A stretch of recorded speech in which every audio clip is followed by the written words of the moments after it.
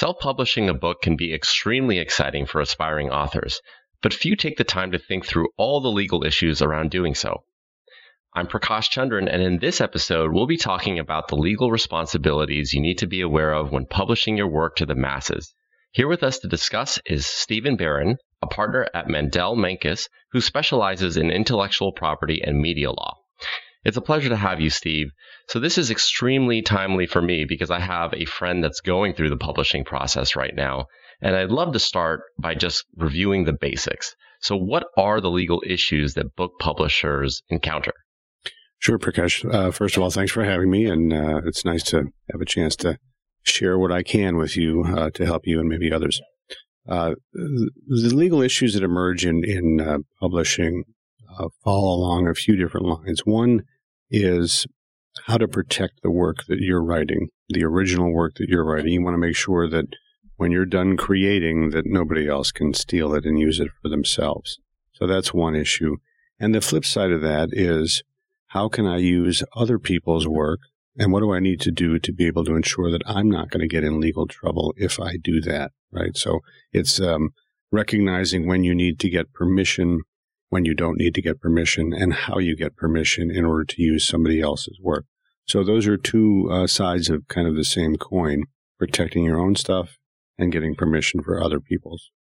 And that's a big piece of it. When you say getting permission from others, is that when you quote them? Is that lyrics to a song? What does that exactly mean? Right. So it can take a lot of different forms, and you gave a couple of good examples. Oftentimes, particularly if you're writing, a novel or you're writing a non-fictional work, particularly non-fictional work, you may be citing other sources, and you don't necessarily have to get permissions if you're writing an academic work and you're, quoting a paragraph in somebody's 500-page manual about President John Adams.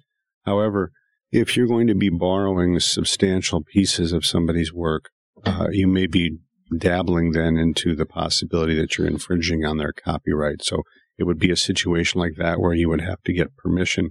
And the line between when you can use something fairly, or what we call fair use in copyright law, and when you need permission is not very clear. And that's where lawyers can come in and help assess the risk and whether or not you actually need to get permission. Does that make sense? Yeah, so that totally makes sense. I'm trying to figure out what the best thing to do for my friend is. Do they go to a lawyer like yourself to review everything afterwards that might be potentially conflicting? Yes. What happens is I engage at a point when the manuscript is largely done or mostly done, and I'll do what we call pre-publication review, which means just reading the book or the work from cover to cover. And I'm not reading it because I'm going to give editorial comments or because I'm going to tell the writer it's good or bad or exciting or not exciting.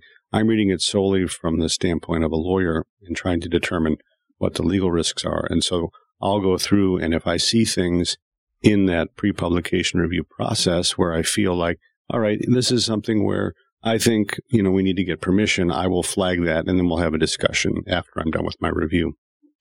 I see. So I'm curious, you talked about the two sections being, number one, protecting the work, and number two, getting permission to use something. But I want to know about the most common situations that you see authors getting into legal hot water over. Sure. Well, it depends a little bit on the nature of the work, but I'll tell you one of the other things that we haven't touched on yet is if you decide to write the great memoir of your life, or you're going to write a memoir of somebody else's life, you're obviously going to be delving into personal things, and you're going to be characterizing situations that emerge during the course of your life or the subject matter's life. And that oftentimes triggers potential claims, and not for intellectual property issues like copyright that we just talked about, but actually claims for invasion of privacy or defamation. Invasion of privacy, as the name implies, is, you are spilling the beans about something that is otherwise private, and a typical reader or person out there would view that as highly offensive if it happened to them. And so we're looking for claims like, privacy. On the defamation side, that's a claim where you're impugning somebody's integrity or their character by saying something that's false about them. And so I'm looking at a work and I'm trying to figure out if there are any claims that might arise involving defamation or privacy. And those are very typical claims that happen in those sort of tell-all books. I've read books by ex-spouses about their marriages. I read books about people whose spouses are going through sex change operations. I read books about people whose spouses were alcoholics. And so there's all kinds of issues that emerge when you want to tell that story. It's your life story, but it involves revealing certain information about somebody that they may not want revealed, and that triggers potential legal risk. Right. I think the craziest thing about this is that when someone is writing the book or the great memoir about their lives, as you mentioned, they're probably not even thinking about any of this. They're just saying, well, this is my story, and because it's my story, I can publish it out there to the world. But it is something that is very important because it can get them into trouble. Absolutely. Our stories are, as you say, our stories, and we own them. They're ours. But our stories are interconnected. Our lives are interwoven with the lives of other people. And so the minute we start telling stories that connect other people's lives and other people's foibles, that's where we have to worry a little bit, at least, about legal risk. And as you say, not everybody thinks about this when they're writing a book. And that's why it's good to come and bring it to a lawyer, to have a lawyer look it over and, raise some yellow or red flags, as the case may be, to point out things that might pose risk. So I want to shift to the different types of publishing. Self-publishing is becoming so popular these days, and I know that is the route that my friend is taking.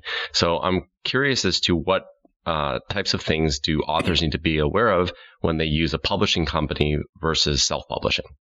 You have a great question. And let's maybe just for definitional purposes describe what we mean by publishing through a publisher versus self-publishing, although the name probably implies it fairly readily, but just so people know, typical or traditional publishing requires that you engage with a publishing house, a company that's in the business of taking a manuscript, having professional editors look it over and edit it, tighten it up, and then ultimately publish it and market it and distribute it for sale.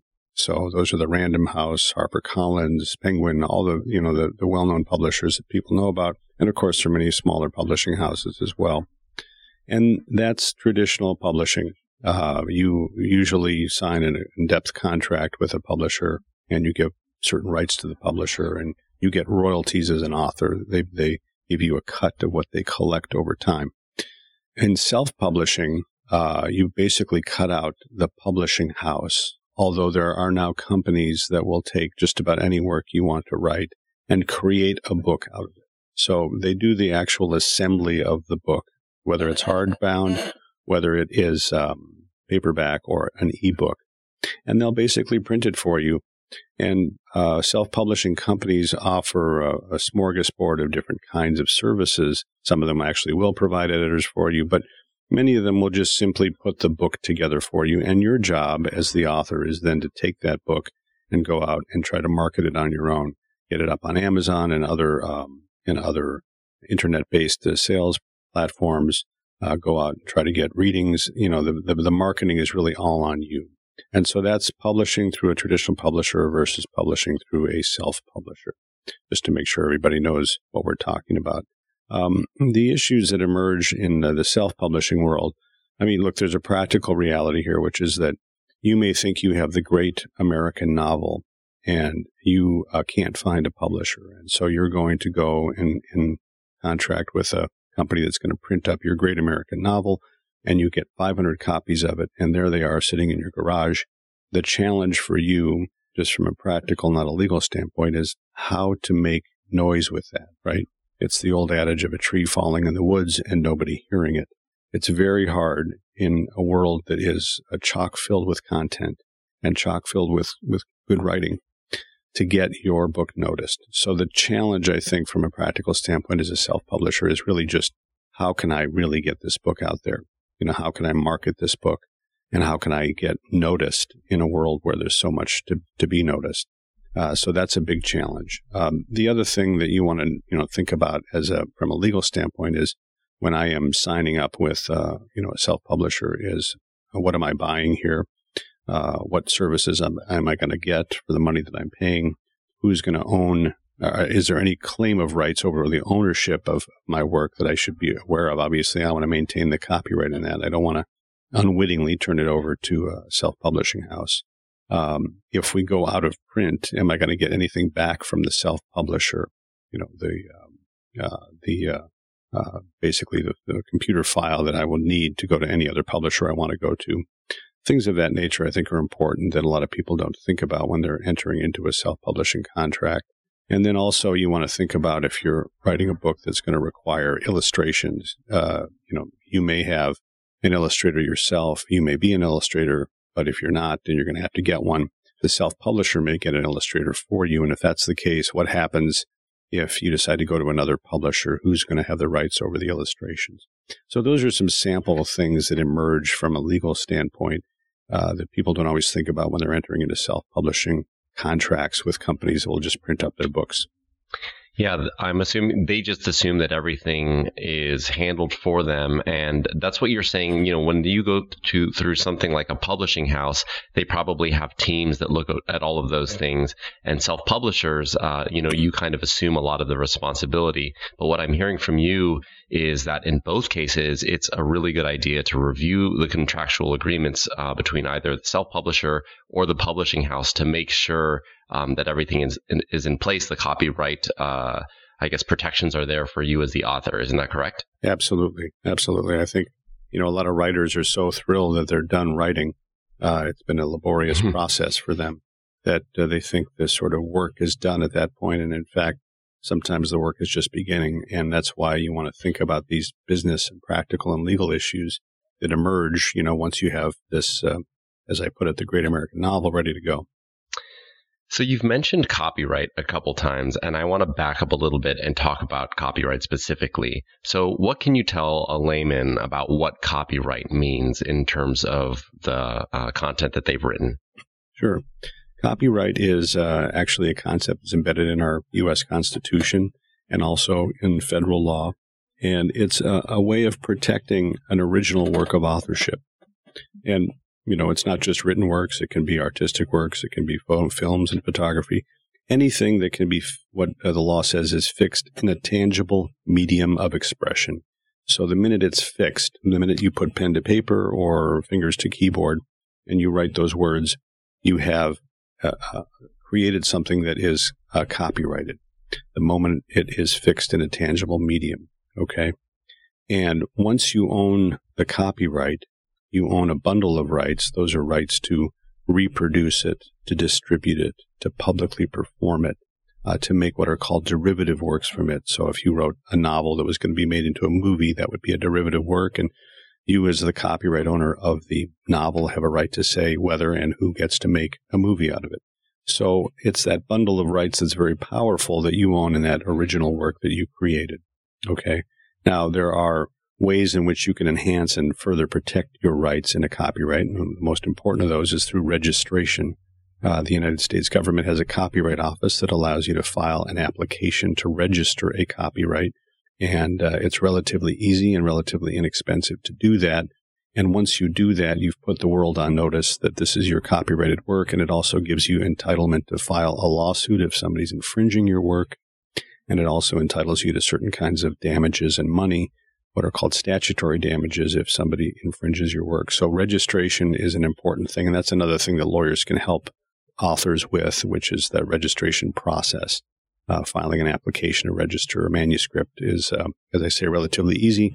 But lay people don't always know how to do that. Yeah, that's really good to know. So what you're saying is that implicitly, when I create something, when I put the pen to paper, I'm creating a copyright there. But the most important thing that I think every author should be aware of is going through that registration process and doing so with a lawyer, just to make sure that they've covered all their bases. So I want to cover one more thing. So let's say they've done all of that, but it almost feels impossible to cover all the bases of publishing a work. So is there any sort of insurance that an author can procure in order to further protect themselves? Yes, absolutely. There is specialized insurance coverage. We call it media perils coverage, but essentially it's an insurance policy that helps to cover publishers for the works that they publish, whether they're written or film or anything else. And what that protects you from are the kinds of claims that emerge after you've published. So we've talked about some of those today. Copyright infringement may be one of them. Defamation, if somebody feels their reputation has been harmed by what you wrote, or an invasion of privacy. Those are all the kinds of claims that are covered by media insurance. And authors can get media insurance relatively easily. It's not a whole lot more than a car insurance premium. And it gives you a certain peace of mind, because I know from being a lawyer and being involved in lawsuits over matters that have been published that it can get very expensive, and these lawsuits can drag on for years and cost many hundreds of thousands of dollars just to defend them, right? That's just legal fees, let alone the risk and the potential damages if somebody wins a lawsuit. So having insurance, I think, is a really good idea, particularly for authors that have written something that, may be more inclined to trigger a claim, either because there's a copyright issue or there's a defamation or privacy issue. And one other place for authors to look here is on the insurance side is the Authors Guild, which is a national organization that promotes the rights of authors. And the Authors Guild, if you join the Authors Guild, they have a relationship with a particular media insurance company, and they will be able to point you in a good direction to help you procure a policy at a relatively reasonable rate. So I always recommend to authors to join the Authors Guild and get that perk of the ability to get insurance at a reduced rate.